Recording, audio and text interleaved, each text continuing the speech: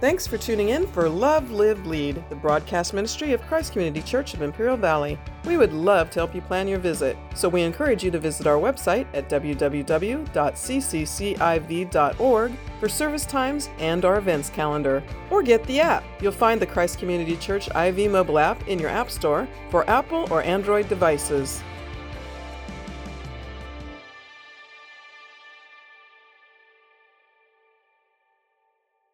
We have all we need in you, right?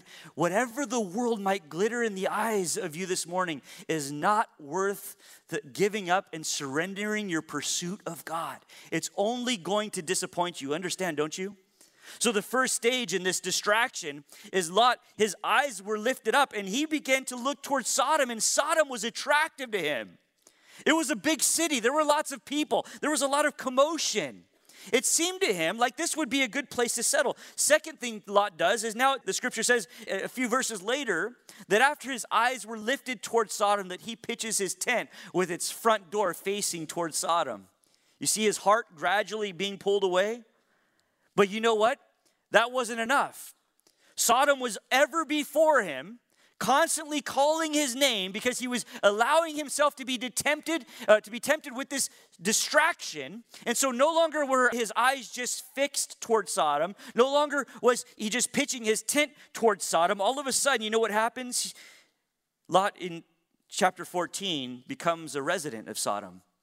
And the scripture says that he goes and he dwells in Sodom. This is a wicked place. This is no place for one of God's people. This is a place that was overrun with sensuality and gluttony and lust and wickedness and homosexuality. It was a terrible place for one of God's people to dwell. But his heart was being captivated by the things of the world, so much so that by the time you read about Lot in chapter 19 of Genesis, now Lot has become a full-fledged member of this city. He was a resident of the city, and he's sitting at the city gate, which means he's one of the leaders of this city. Why?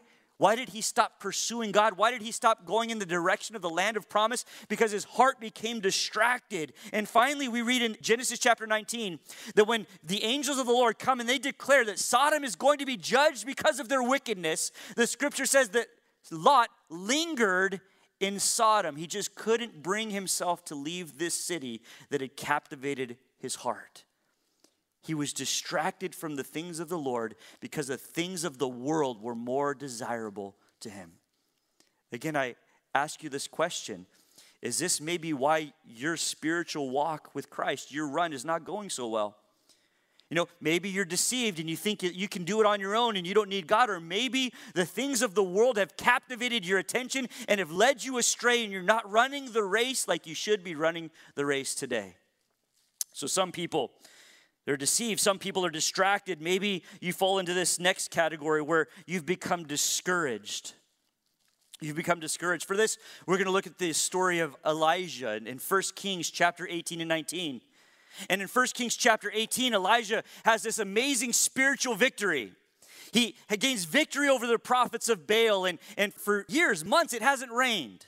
Why? Because Elijah withheld the rain. God withheld the rain from this region, right? And so Elijah goes before the prophets of Baal, and he says, you want it to rain? I know I can make it rain. Why don't we do this? Let's see who's really following after God. Let's see whose God is stronger. You build an altar and you sacrifice a bull on the altar and you call out to your God to come and to consume that sacrifice, and I'll do the same, and we'll see whose God answers with fire. And so the 450 prophets of Baal, they build a little altar and they slay their animal and they lay it out, and they're running about, crying about. The scripture says they're cutting themselves, they're bleeding, they're trying to wake their God, trying to get his attention. Elijah says, maybe your God's sleeping, or maybe he's gone on a trip. Maybe you need to yell a little louder, right? And about evening time, Elijah says, okay, it's time. And he repairs the altar of the Lord that had been broken down because the people's hearts had wandered from God. And he slays the sacrifice and he lays it down there on the altar. And he says, I want you to fill 4 jars filled with water, and I want you to pour it on my altar. And they pour out that water on the altar. And he says, that's not enough, do it again. So here's 4 more jars being poured out on that altar. And he says, you know what? I'm not sure that God will get the glory just yet. I want you to pour 4 more jars out on that altar. So this altar is drenched. It's muddy with water. And remember, fire needs to come and consume that. And so this is what Elijah says. He says this. He says, so that these people who are listening, so that they would know that you are the Lord, our God, will you consume my offering? And fire falls from heaven and licks up all the water and consumes the offering. And everyone sees that it's Elijah's God who answers prayer. He has this amazing spiritual high. But then he hears that the king and his wife, the Jezebel, that they want to pursue Elijah. They want to kill Elijah because Elijah just made a fool of their religion, just made a fool of their prophets, and actually slayed the 450 prophets of Baal. And so Elijah runs in fear and cowers. And the scripture says that he goes so far that he's found in a cave by himself. And there in the cave, the Lord comes looking for Elijah, who has run away from God's call. And the scripture says that the word the Lord has for Elijah says, Elijah, what are you doing here? Why are you in this place? What has brought you to this place? This isn't what I've called you to. This isn't where you should be. You're off path. You've fled from the presence of God. You fled from my will just because you had a little bit of fear after you saw me move so miraculously in your life. Should have left absolutely no doubt that I can do what I say I can do. And here you are cowering, hiding in this cave all by yourself. What happened to you, Elijah? Would that be the word the Lord would speak to you today? Have you become discouraged in your walk because things used to be really going well for you, and maybe some circumstances in life and just things happen and you feel like, God, you used to move in my life, but now here I am. I'm in this cave all by myself and there's no purpose for me being here. The scripture actually says, Elijah said, I just wish I could die because this is so terrible of a weight. Is that where you're at this morning? Have you allowed your circumstances to take your eyes off of the Lord in the race that you're being called to run? Because let me tell you this. Let me remind you of the circumstances that Jesus persisted through for you. He chased you to a cross. Those are dire circumstances. Is there anything that you are not able to run? Is there anything that you're not able to endure today on his behalf? Because do not grow discouraged. Don't be discouraged. Don't let your circumstances allow the enemy to pull your eyes off of God's goodness. Fix your eyes upon the Lord and run towards him today. Amen? So some are discouraged. Some have been deceived. Some have been distracted. I have a couple verses I want to read to you out of Luke. Luke chapter 8, verse 14 says this. It is for what fell amongst the thorns. Jesus is teaching on the parable of the soils. Those that seed which fell amongst the thorns, they were those who hear, but as they go on their way, they're choked out by the cares and the riches and the pleasures of this life, and their fruit does not mature. Maybe that's you today. You're not bearing fruit because the cares of this life are choking them out. Listen to this. Luke chapter 21, Jesus says this, but watch yourselves, lest your hearts be weighed down. You become heavy with dissipation or drunkenness or partying and drunkenness and the cares of this life, and that day come upon you suddenly like a trap or like a thief. Have you been distracted by your circumstances, by the world, by the lies of the enemy? Be careful. Be careful. Now, there's another way I'd like for you to consider that maybe you've gotten off course. And for this, we need to turn in our Bibles to Luke chapter 15. You have the deceived, you have the distracted, you have the discouraged, and now we're going to look at the disgraced. Read with me. We're going to read this whole text in Luke 15 together. And we're going to see God's heart for you. It's one of my favorite chapters in all of the Bible, and I hope that after we read this together, it will be yours as well. Luke 15:1 says, now the tax collectors and the sinners were all drawing near to hear him. And the Pharisees and the scribes, they grumbled, saying, this man receives sinners and eats with them. So he told them this parable. The tax collectors and the sinners, these were the worst of the worst. This was the dregs of society. These were the people that no good religious person would ever want to be involved with. These were the people that really no one wanted fellowship with. They wouldn't be welcome into the assembly, right? They wouldn't be welcomed into fellowship. You wouldn't want to break bread with these people, right? The worst of the worst, the traitors turning their back against their culture, against their people, and against their religion. But here the scripture says that it was the tax collectors and the sinners that were drawing near to Jesus to hear what he had to say. Now, do you think for a second that Jesus was not faithful to the truth of God's word? Absolutely not, right? He was always faithful to the truth of God's word. But there was something in the way that he delivered truth that was attractive to the tax collector and the sinner. Somehow, some way, their hearts were pricked. Their hearts wanted to hear more. They were interested. They were curious. They wanted to hear more about this message of grace. Remember, Jesus, when he went town to town, what did he preach? Repent. Turn from your sin because the kingdom of God is at hand. And even though his message was to repent, sinners and tax collectors and prostitutes and those outcasts of society gathered around him because he spoke the truth with grace. This is what it says in John 1:14. The word, speaking of Jesus, became flesh and dwelt amongst us, and we have seen his glory. Glory as the only Son from the Father, full of grace and truth. There are a lot of people who love to preach the truth, but there's no grace in their message. You know what that does? It just slaps somebody in the face, right? Sometimes maybe people need to be slapped in the face. But Jesus always utilized grace, full of grace and truth. There's a lot of churches that are full of grace and no truth. That's just sending people straight to hell. You understand that, don't you? Jesus says that he was our example. He was full of both grace and truth. We have to have a balance of both in order to effectively reach the lost with the gospel. And so the tax collectors and the sinners, they gather around. Their hearts are pricked. They want to hear more. And in the midst of this, the scribes, which were the lawyers of the day, the ones who studied God's law and even transcribed the law and wrote commentaries about the law, and the Pharisees, those were the most strict religious people of the day who made sure that they kept all of over 600 laws throughout the Old Testament, right? They kept them all. They washed their hands perfectly. They kept all of the dietary restrictions. They celebrated all of the Hebrew feasts. And so all of these people, right, they were lost in their religion. So if you're taking notes, I want you to see this. In this category of these disgraced people, the first one is there's the religious people. And maybe you've fallen into that trap today, that you're one of those religious people who forgets that everyone needs to start somewhere. Right? And what were these religious people doing? The scribes and the Pharisees, they were despising the fact that Jesus was welcoming sinners into grace. Right? You realize Jesus said that I came not for the righteous, I came to call the sinner to repentance. Those of you who think you have it all figured out, those of you who think you don't really need the grace of God, you keep doing what you're doing. Eventually you'll see you need me. But he says, I'm here, and the message that I have is for the lost sheep of Israel. Those who've wandered astray. Those who know they need the grace and mercy and help of God. I'm speaking to you right now, he says. Right?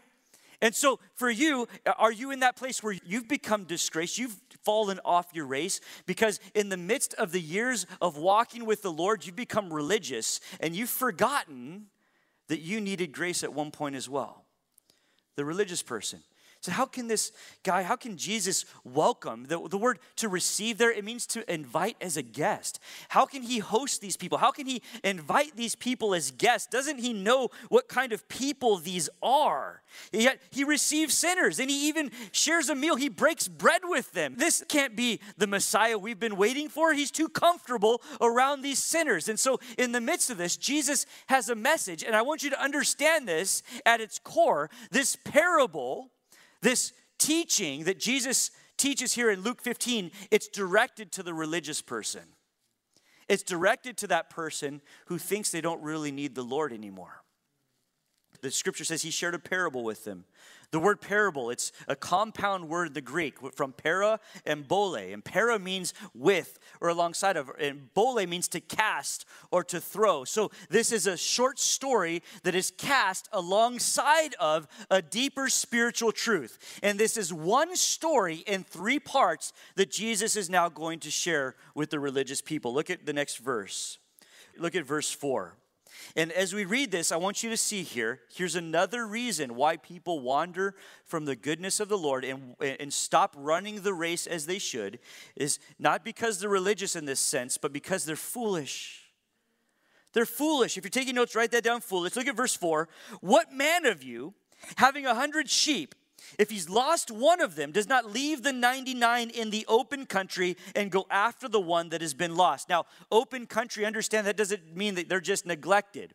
Out in the open fields, there would be makeshift corrals or pens where the shepherds would bring their sheep at the end of the day, and they would be held there with a group of shepherds, and the sheep would be accounted for and cared for.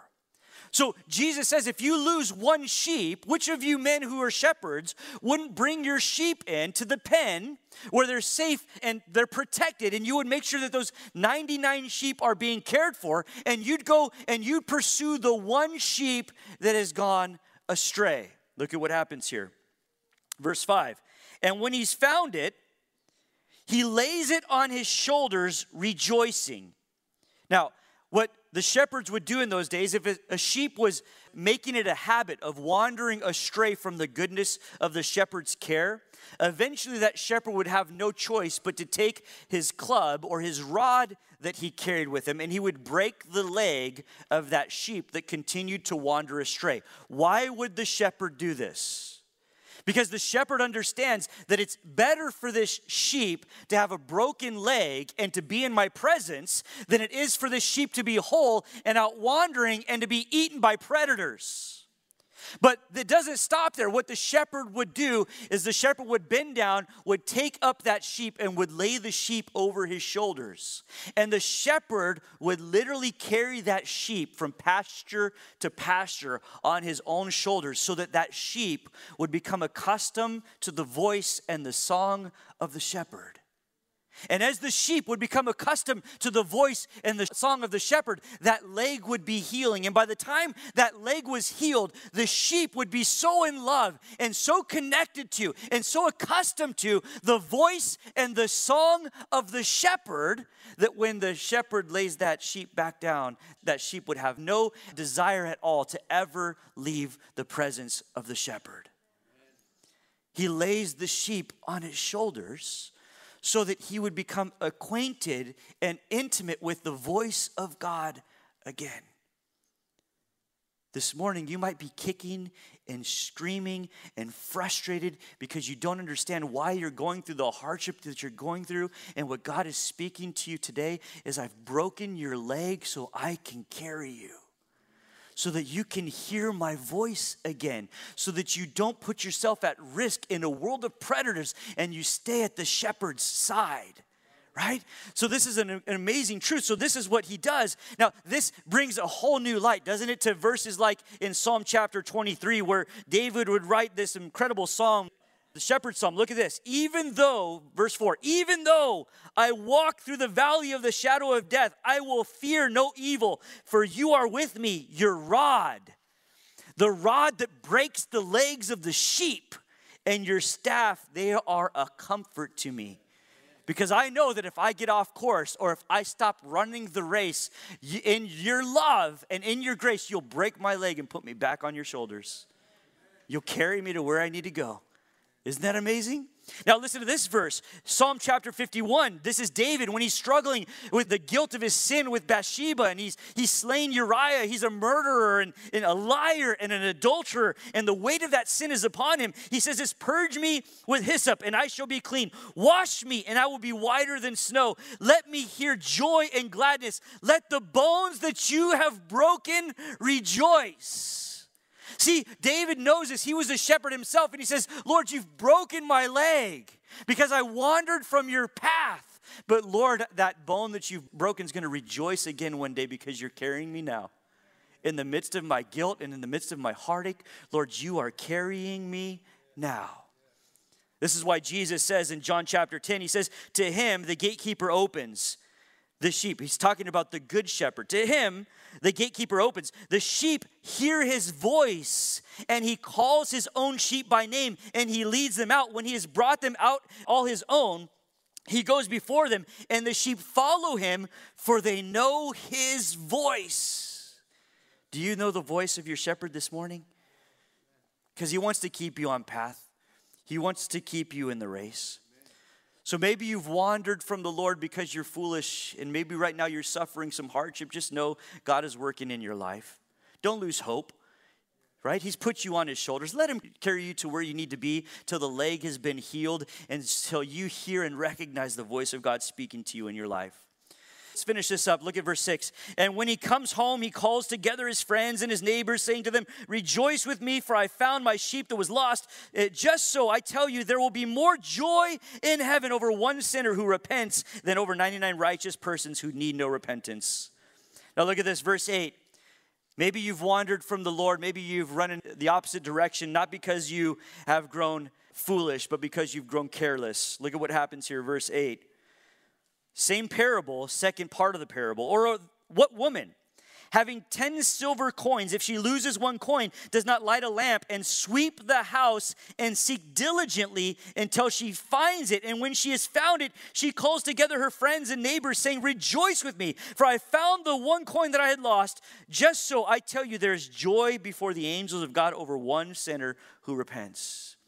What is this? This woman, she would be given a band that she would put around her head, and it would have 10 silver coins upon this band. This was the only money that was considered the woman's money. When she came into a marriage, this was all that she owned. The husband owned everything else except for this silver band that she would wear around her head that was a symbol that she was taken in marriage, that she was not available, that she belonged to someone else. And so she loses one of the coins, all that really she can consider her own in life. She loses a coin. It would be like you ladies maybe losing a diamond out of your wedding ring. And she's frantic over this situation. And so she lights her lamp, which would speak of the word of God. But look at this. Then it says she sweeps the entire house, looking desperately for this one coin. Sweeping the entire house. She was careless. She lost something valuable to her. She lost what was important to her. She lost that thing in life which spoke that she belonged to another.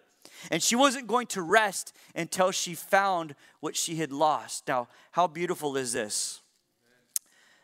How beautiful is this? Is that God rejoices over you like that woman who finds that diamond when she's lost it. Have you been careless though in your life? Have you become lax in your spiritual disciplines? Have you allowed the important things to be cast aside? This woman, she does what she can. She sweeps the room till she finds that coin.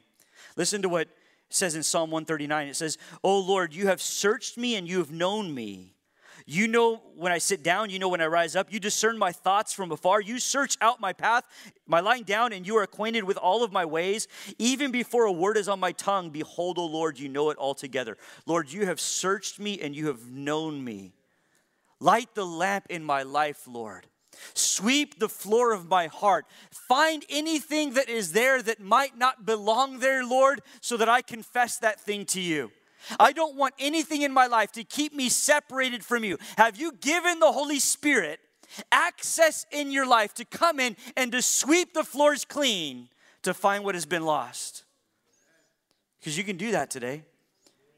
Again, maybe you've been careless.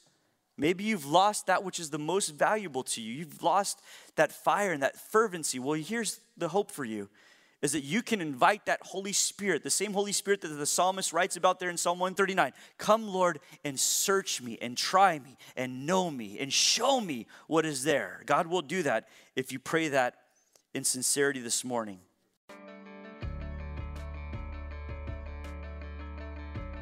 Thanks for tuning in for Love, Live, Lead, the broadcast ministry of Christ Community Church of Imperial Valley. Christ Community Church has campuses in El Centro, Calexico, and Brawley, with services in English and in Spanish. Your kids are going to love our kids' church. Plus, we have a lively youth ministry and young adults group.